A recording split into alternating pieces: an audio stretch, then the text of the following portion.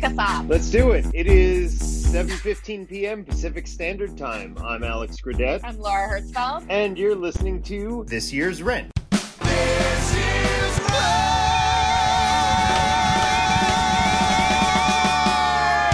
A podcast about rent.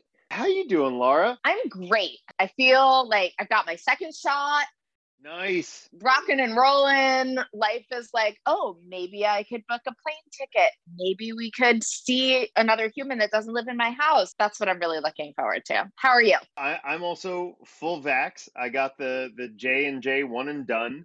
I actually got it a couple of Mondays ago, and then literally the next day was when the news broke that they were temporarily pulling it off the market. And I had to laugh. I was minimally concerned about the blood clot thing just before I started reading about how many people it was impacting and on what criteria. And I talked to my wife about it, who is a very good voice of reason. And she's like, okay, listen, you do not fit the medical profile for any of the people who've experienced this. You're not even the same gender as any of them. And even if you were, what would you do about it? It's already too late now. In your arm. With things that I'm scared of like that, I'm just sort of like, you're already on the roller coaster. Once you're on the roller coaster, it's not much you can do. But I had to laugh because after weeks of following like every Twitter bot and like in every group chat where people are like, hey, there's openings at this hospital. If you're willing to drive up to Bakersfield, you can walk right in and blah, blah, blah. After weeks and weeks of that, I finally schedule an appointment. And then literally the next day they're like, hang on a minute. I also have to laugh about this because I feel like it's thematically relevant to what we're here to talk about anyway. I know this feels like a clunky segue, but like in our lifetimes, there will be a musical about the last year and a half. And oh, yeah. With a full-on number, like a second act number dedicated to who got which vaccine and when, and who got shot number one, who's gotten shot number two. Like, I'm a Pfizer girl in a Pfizer world. But yeah, so still at home, but vaccinated but still at home, which means the podcast continues. We still have continues, and I feel like maybe by the end of this you and I can be in the same room doing a podcast, which would be awesome. That would be delightful. I think the fun. I think the potential exists also, like with any podcast, is suddenly we're actually like going to be able to do stuff again and totally just like drop the thread. Like, yeah, this was this fun thing. But no, never us. Other podcasts. Not us. Come on. Come on. Ye of little faith. Me of little faith. So, Laura, I don't want to alarm you. It appears we're not alone. We are not alone. We have a very special guest today. Throw down the key. Who we got?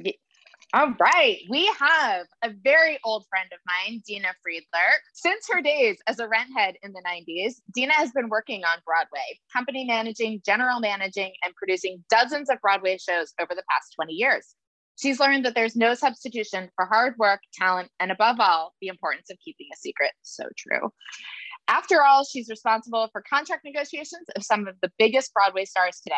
She balances the books while balancing the busy life of a mom in New Jersey with two daughters, both of whom are being raised to love theater, of course, the performing arts, and rent.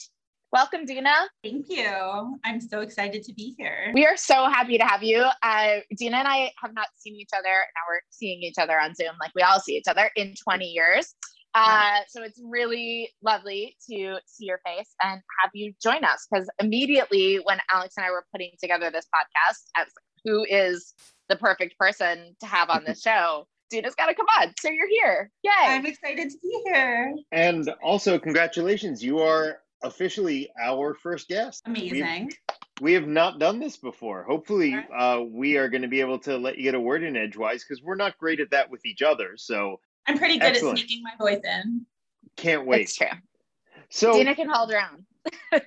So rather than make you two have to narrate the things you already know, like the worst exposition, I, as the outsider here, as the audience surrogate, I know you guys went to college together, and that intro kind of laid it out in a very bare bones kind of way. Flesh it out for me. How did you two line up? So back in the day, there were like internet chat boards around rent, and there were groups of people, you know, camping out for rent in different cities. By this point, it was not just New York. I had seen it in DC, and I was moving to New York because I was transferring after my freshman year, and I didn't really know anybody, right? It's like you're starting off. I was going to be a sophomore. Everybody else had been together there for a whole year as freshmen. And so I was like, all right, who do I know in New York? And, you know, one of the groups of people that I was connected to were people who had done the line. And I had been in London that summer before, and I had done the line there with a lot of people who had come over from New York and were kind of like old school line people. And I think it was originally through that I was just starting to make connections with folks in New York before I got there. And Dina was one of those people, and she was at the same school as me. We went to Barnard College in New York, and I was super excited to meet her. So I think you were really like one of my first friends at Barnard, even before my roommates. I feel like we met, you know, I think it was even before classes started. You were like, let's hang out. And yeah, I remember the chat rooms, and I remember that there was an email list of some sort. It was a very old school version of like Google Groups. And probably some like GeoCities website, WebRing. Yeah. 1,000 emails a day, and they were ridiculous things, but very important to pay attention and to know what was going on with rent. Yeah. And I think we went to see the show like that first week too. I think we did. Yes. Yeah. It was not a line anymore. It was a lottery by then. No, it was a lottery. And I think we went down there like whatever time at like noon, and, you know, did the whole thing. Let's see what happens. You know, if we get tickets, great. I got $10. Let's do it. Exactly. You were mentioning the user groups, which that rang a bell for me. I didn't see Rent for a couple of years after it had been around. So I was one of the people who came to it via the Cast album. And obsessed on that for quite a while, so that by the time I did see it, it was sort of the end of the experience, not the beginning of it. But I remember periodically like checking out the user groups and the message boards, and just being like, oh, I am not on this level. I think you were smart. Probably, yeah. Well, some of it has to do with like I would see on there where I'm just like, wow, either these people are really gleaning things from the Cast album that I'm just not, or there is obviously this whole other component of seeing it live, so that a lot of what I'm reading is just completely lost on me. And then, of course, because of the line, because of the lottery, because of everything that went on 41st Street, you know, in real time, and then finding its way onto the internet, there was a whole language. It was its own subculture, like not even a subculture. It was its own culture.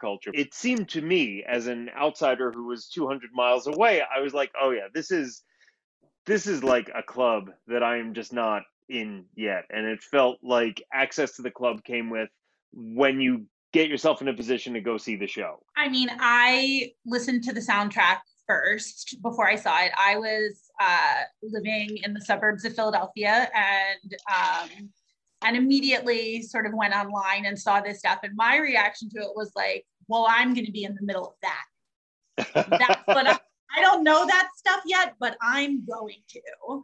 And then I went to college in the city and just right into it, right in the middle of it. and I think with those boards too, like there were even levels within the boards, right? Well, there was sort of line queens. There were the line queens, which I was not a line queen. I did not get in there early enough for that. I was in high school in the suburbs. But the line queens made it very clear that the rest of us were beneath them. Oh, yeah. And you know, at a certain point in time, the rest of us just didn't care. Yeah. And it was even, I mean, and it pervades, Dina, because when Alex first approached me about doing this podcast together, I was like, I don't know if I know enough about Rent to do this podcast. And he's like, wait. Like, what are you talking about? And I'm like pulling out the sort of like books and the pictures and all of the Rent paraphernalia in my house, and telling him about it and texting him these sort of like weird factoids of my life. And I was like, okay, maybe I do, but I don't know as much as Dina, and I don't know as much as this person, and I don't know as much as like all these people who were so obsessed with it. Nobody's going to take me serious. I was like, all right, I know that like you can talk about having imposter syndrome at work and that this plagues women in various ways. This is a whole other level. This is like imposter syndrome about a show that came out 25 years ago that you actually knew a hell of a lot about. Like, true. Maybe you should do this. So what I really love, Dina, is like you took this like deep love, not just of Rent, but theater generally, and turned it into a career. So I want to hear a little bit about how that happened and what life's been like kind of working in the theater since then. Well, I was at Barnard. And so being in the city, I figured I knew I wanted to work in theater. I knew I didn't want to be an actor. I knew there had to be a career for someone with my skills and talents. And I had a whole bunch of internships the whole time that I was in college. So I was never just a college student. I always had an internship at a theater company. So I worked for Disney. I worked for Richard Frankel Productions. I worked for a couple of movie companies, and found this teeny tiny field of company management, which was actually quite perfect for me. So I worked in company management on the producers when I was still in college. I was an intern there. And after that, I started working for my current boss, Charlotte Wilcox, and I have been working for her for 20 years. So, wow. Amazing. Pretty unbelievable. Yeah. I feel like you're the only person our age who has worked for the same company for that long. It's true. But when I say company, like sometimes there's been 3 of us. Like this is a very small business. It's a very small area of the business, and I love it. So I've worked on a lot of shows. I've worked with actors who were in Rent. I've worked with actors who were in Rent who remembered me from being. Wait! Back up! I need to hear like one story. What? One story of those. So who's the good one? So the first one that I remember was that I was the assistant company manager on the Full Monty, and Will Chase came into that show as an assistant. He replaced Patrick Wilson, and I had been particularly a fan of Will Chase when he was in Rent. I recall. Who was he when he was in the show? Well, he was the squeegee man when I knew him, when I was a fan of his. Eventually, he understudied Mark, he understudied Roger, and eventually, I think he took over as Roger towards the end, but I was, long gone by then. But so I was a huge fan of his. I would come see him backstage at Miss Saigon and say hello to him and buy gifts for his baby daughter, and little crazy. So we were working on the Full Monty, and as a company manager, you're backstage, you're sort of the liaison between the producers and the people who are at the theater. You're the producer's representative at the theater. So I'm there, and I'm kind of, someone in charge in a way. And he recognized me immediately and was like, "Oh my God, it's Dina Steinberg. What are you doing here?" And I said, "Well, I'm the assistant company manager now." And he was like, "Oh, so now we're actually working together." And I said, he started telling my boss, the company manager, that I had been, Dina, how many times did you see Rent? And he was sort of shaming me a little bit for it. And I was embarrassed about it at the time because I was trying to be serious and make a name for myself. And right. I really want to be associated as a Rent head. And I said to him, "Well, do you want to talk about the things that you did when you were in college?" And he laughed and said touche, and he and I became friends after that. And we've been friends for a long time. Nice. And I think there's also a big gulf of the former cast members and where they ended up and their reaction to Rent Heads now. Like, I have had both amazing interactions with people from the cast that I have met through work and other things, and not so amazing ones when I make the mistake of bringing up that I was a redhead. You know, when I was 22 and I was trying to get a foot in the door, I was embarrassed by it. But, you know, 20 years later, you know, I own it. And, you know, this is part of who I am. It's led me to where I went. And, you know, I think it's awesome. There's actually a number of people that I was friends with in my Rent days who are in all different areas of what I do for a living. I've got a friend who was an agent, and I negotiate deals with her sometimes. And a friend who does casting. He's kind of a big shot in casting now. So every once in a while we get drunk and we talk about how like two rent heads are controlling some Broadway shows.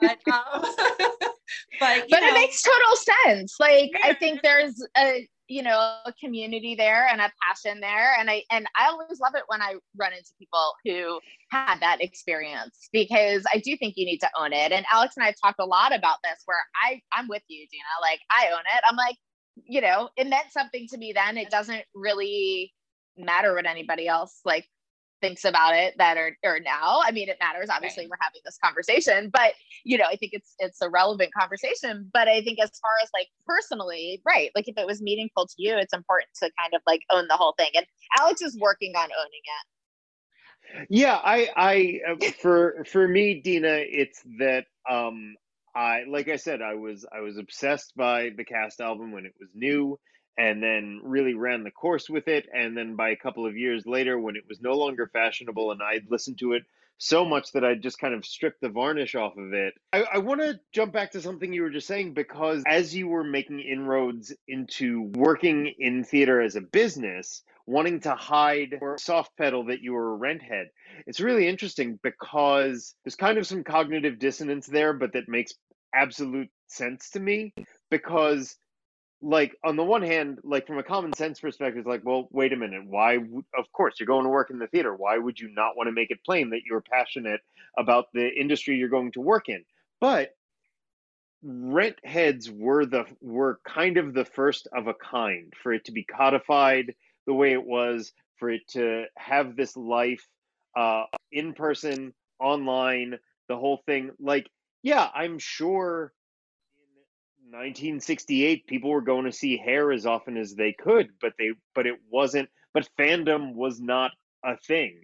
So that then 10 years later, someone who had been to see Hair 17 times in a month would never have to hide that, because everybody was going to see Hair as often as they could, and it was fine. There was no stigma. But redheads were the first of a kind. There were people who saw Les Mis a million times. There were people who were really into Jekyll and Hyde, people who were really into Titanic, and they saw that a million times.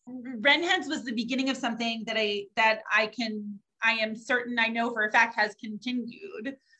We sort of started something with this fandom, with this, you know, this love of something. And I think that there was an element of, you know, it's one thing to be a fan of a movie or a movie star or a band, and there's an inaccessibleness to it.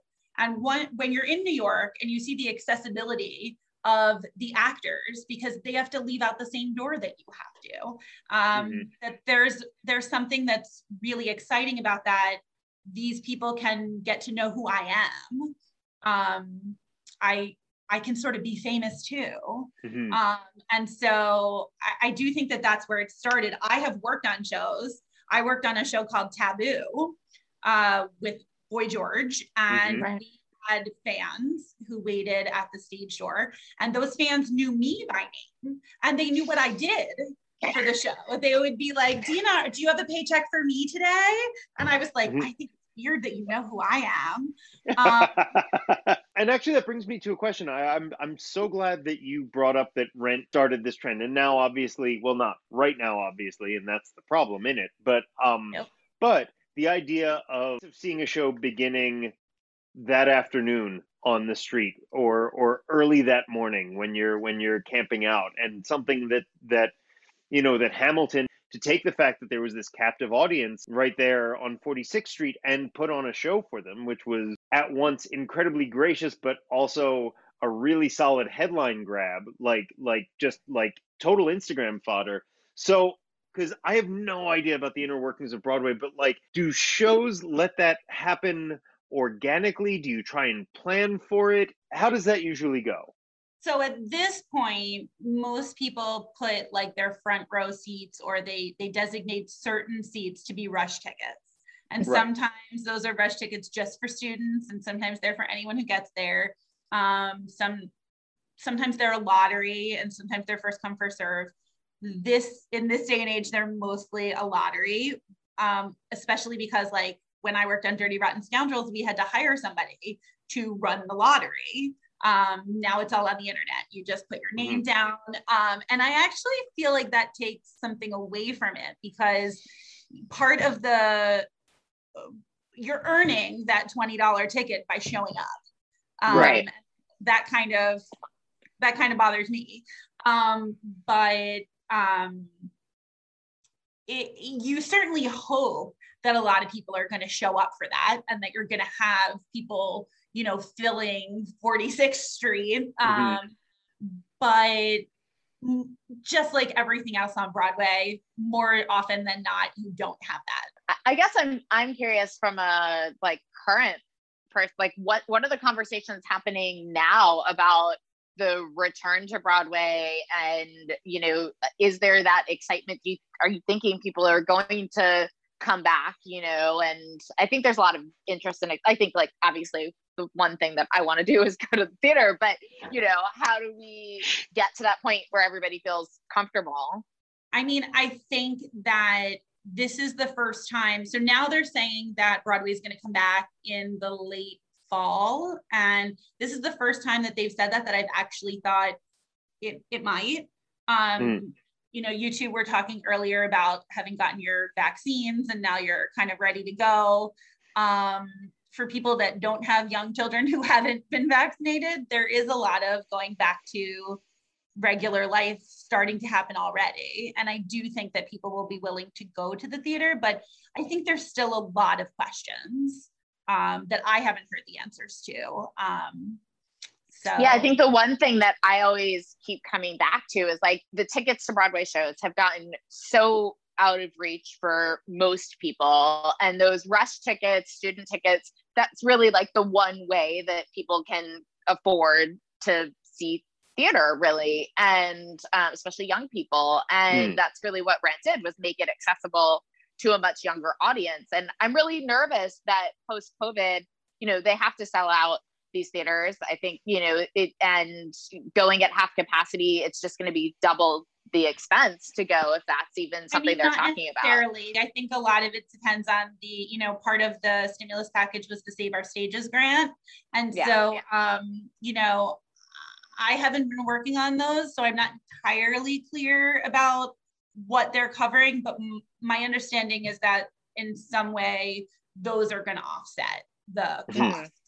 I don't think that we can expect anybody to spend $400 plus on a ticket to see a show consistently. I think there's going to have to be some kind of, go be patriotic, go see a Broadway show kind of thing, like we had after 9/11.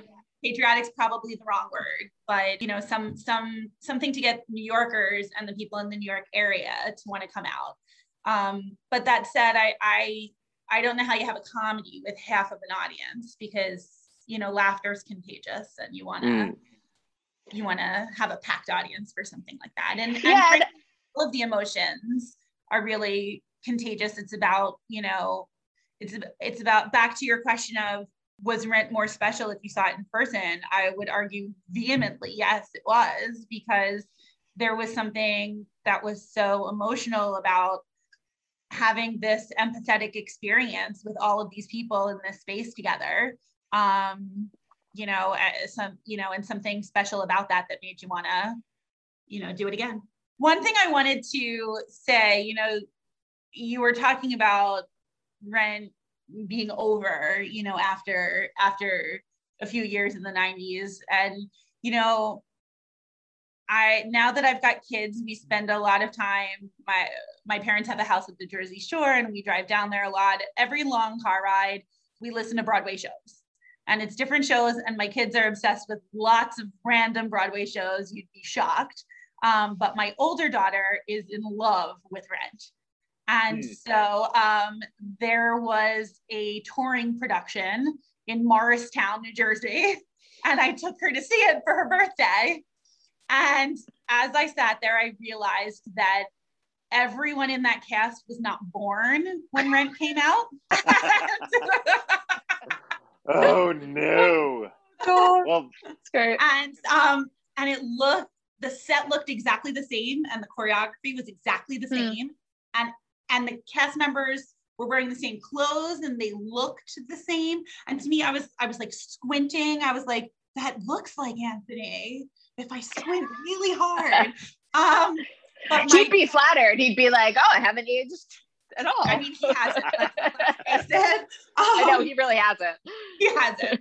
But yeah, she loves it, and she had a million questions about not only, I mean, a million questions about what AIDS was and what, you know, and as the pandemic happened, she was comparing COVID-19 to AIDS, and, you know, asking a million questions about that.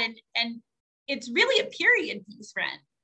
You know, It's not a period piece from the 20s or the 30s. It's a period piece from the 90s. And I think that if you look at it like that, then some of the things that I think bother us as, you know, woke people from 2021 don't bother me as much. You know, that they go back and forth between calling Angel he and she. Was Angel is Angel transgender? In the recent movie on TV, they made her transgender. I was like, I don't really think she was transgender. That's never, like, I mean, obviously I analyzed the show at length, but I feel that a lot of the things that bother us about it now are things that were so cutting edge about it then. I feel like it's unfair to expect Jonathan Larson to understand transgender or to understand gay marriage in a way that we understand it now, to have understood it that way then. Yeah. That's a really excellent framing, and one I don't think I'd thought of that much, but that there is something kind of, it's not to say it's not a polished show, but there is something kind of rough-hewn about it. And some of that, maybe we talked about this last time, about how it basically never went through the revision process that a show in previews would go through. But there's something very unself-conscious about the show that I think contributes to that time capsule-ness. Like, there have been other shows that have followed in its footsteps, and we've talked about some of those, and we will continue to talk about some of those, some that are very clearly like would not exist but for Rent. And I don't even mean things like where there's a creative through line because Rent expanded someone's thinking. I'm talking about like something like Avenue Q, that is basically just like a clapback at Rent, but is self-aware. And so it gets to be kind of that one, except for like George Bush references, which I'm sure they update in productions now, that one gets to be kind of timeless because it was always with a wink. Rent, by virtue of its sincerity, is stapled to the time it came out. Yes. Right. Well, and it's interesting, right? Because I think because it's so recent in our history, we lived through the time that it references, that we don't feel like it, you know, is a period piece all the time. It's hard for us to think of it as something like that because it's not that long in our past. But I think it's really helpful to look at it through that. It's important for us to be like, that was 25 years ago. That was a piece of history. Maybe it needs to be what it is and just accept it at face value. My 10-year-old will say, oh, back in the olden days in the 90s, So it doesn't feel that way to us. I feel like I was just her age, but clearly I was not. Right. But it's interesting too, because I think the distinction to make there also is that while it is a time capsule, it's not a time capsule of life. It's not a snapshot. It's obviously it's not a documentary. And I don't just mean that everyone sings for 3 hours. I mean, I remember at the time finding it sort of walking this weird line between, like miserable and aspirational. At the time, for me, it almost verged on like science fiction, the way it kind of just, it distilled this, it heightened that. When my son's old enough to listen to it, I'm not going to be like, this is what life was like, but it's like, this is what one man's interpretation of the anxieties of life at that time was like, and it resonated with millions on millions of people.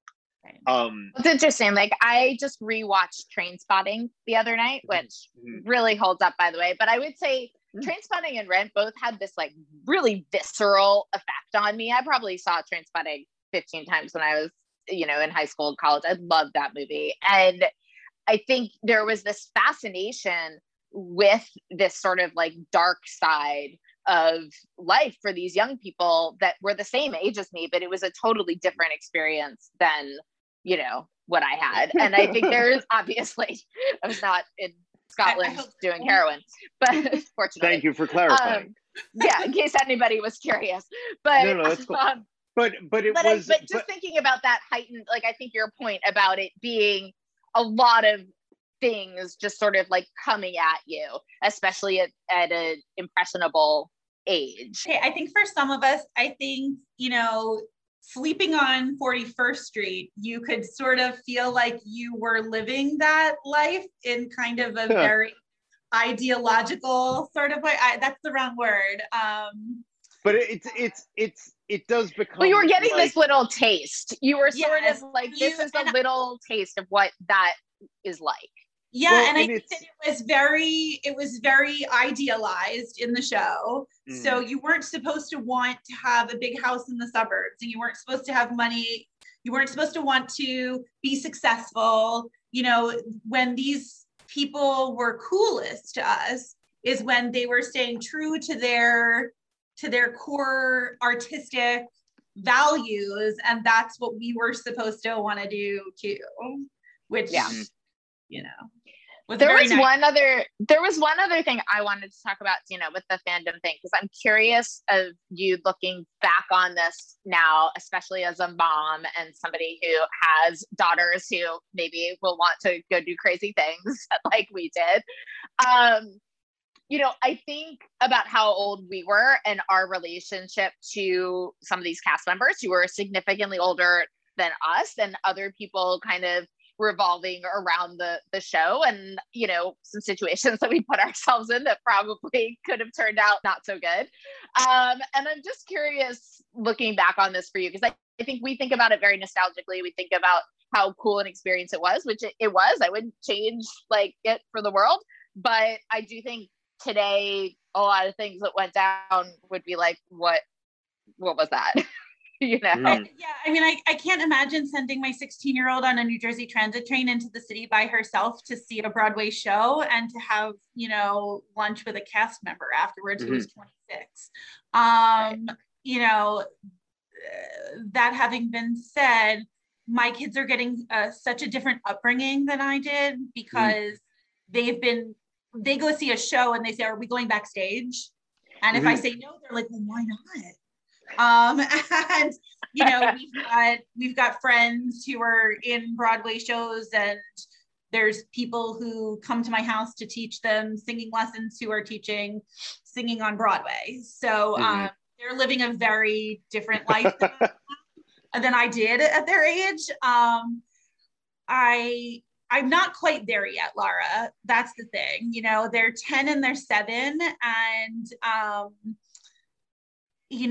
oddly enough, I did choose a sort of a very suburban, mom lifestyle. I had him at one point. I got rid of it. It was not me. But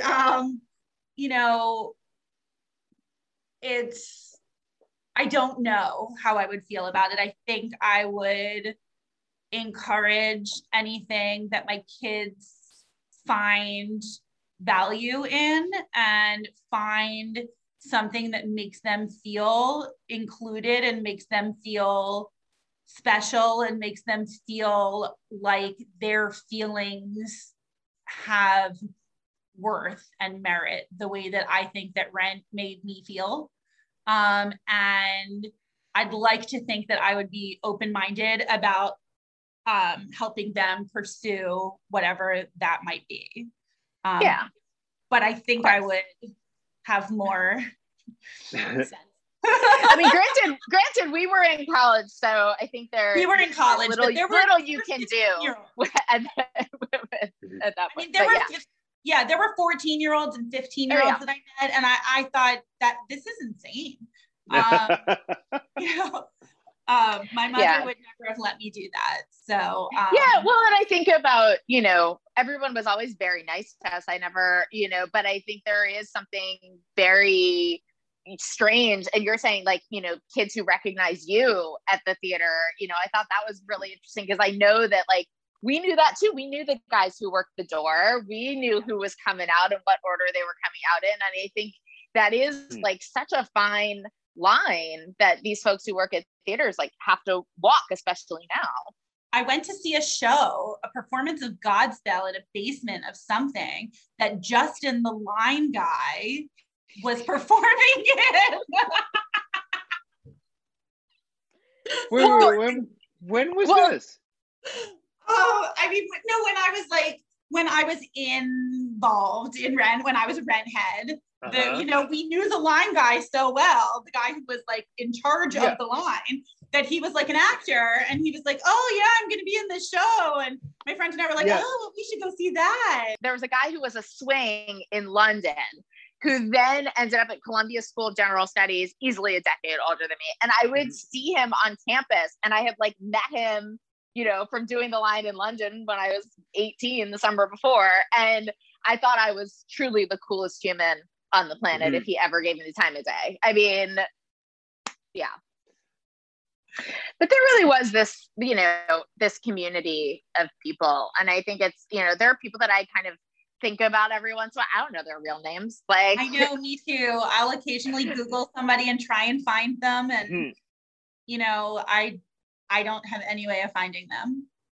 Yeah, it's weird, right? And especially, I always just think about like where the internet, because I had no intention of like working in the digital space, and yet that's my first experience with the internet. And then going through life of like working at Yahoo in the early days and other places where it's just like how far it's come, and seeing other communities form and make relationships online. Like I'm always brought back to that original group of folks. And I think to me, and this has been like a theme in my work, but then I always bring it back to Rent, which is like, I think what made it successful was that merging of online and offline. And it's something that very few, I don't know, I think groups have like figured out how to do that well. I think Comic-Con is one. Like there is, things like that where you see these fandoms like come together. But it's something where people live exclusively online. They have these other lives, like all that stuff. But with Rent, there was an online community, but it was the offline community that made it real. Yeah, always. Yeah. It was always both working together to sort of create that community that Jonathan Larson talked about in the show. Mm-hmm. Yeah, I know. I always think that Jonathan had this very like utopian view of technology and like what its possibilities could be, and it always, whatever, the internet, it has only served to disappoint me in that regard over the last few years. I mean, not only, I think there's huge possibility, I still believe in it, but I think there's a lot that we didn't threat model for, shall we say. No question. The funniest thing I want to say about Sloan seeing Rent was that when Mark took out his camera, she said, "What's that?" Oh God. And I said, "Well, that's that's a film camera. He would shoot film and then he would make it into a movie. And she said, why didn't he just use his iPhone? Oh my God. Oh boy. What's the first show that you want to see when things come back? Well, I was supposed to see Jagged Little Pill the night that everything shut down. Really like to see that. I was very excited about Company. Very excited about Company. And, Six. That was one of the things I was supposed to see last spring. I was supposed to see it in London and didn't get to, but yeah. Feel very deeply. Well, Dina, thank you so much for coming on to chat with us. This has been really fantastic, and I hope a not unpleasant stroll down memory/cringe lane, because that's what we do here at This Year's Rent. Really wonderful having you on and getting to reunite the two of you. I hope that the reunion lasts, and I hope that you guys are able to reunite in person before too long. That would be so I hope so too. This was so fun, Dina. It was so fun. Thank you so much for inviting me on. Absolutely. So, Laura, one thing we keep forgetting to do episode after episode, where can people find you if they want to hear from you, get to know you in that sense? Yeah, you can find me on Twitter at Laura Hertzfeld. Awesome. I can be found on Twitter at Menace2Snacks, and you can find Laura and I arguing with each other about Rent and other musicals too. So thanks again for joining in for an episode of This Year's Rent. And Dina, will you join us in our sign off? Oh, absolutely. Laura, walk her in. All right.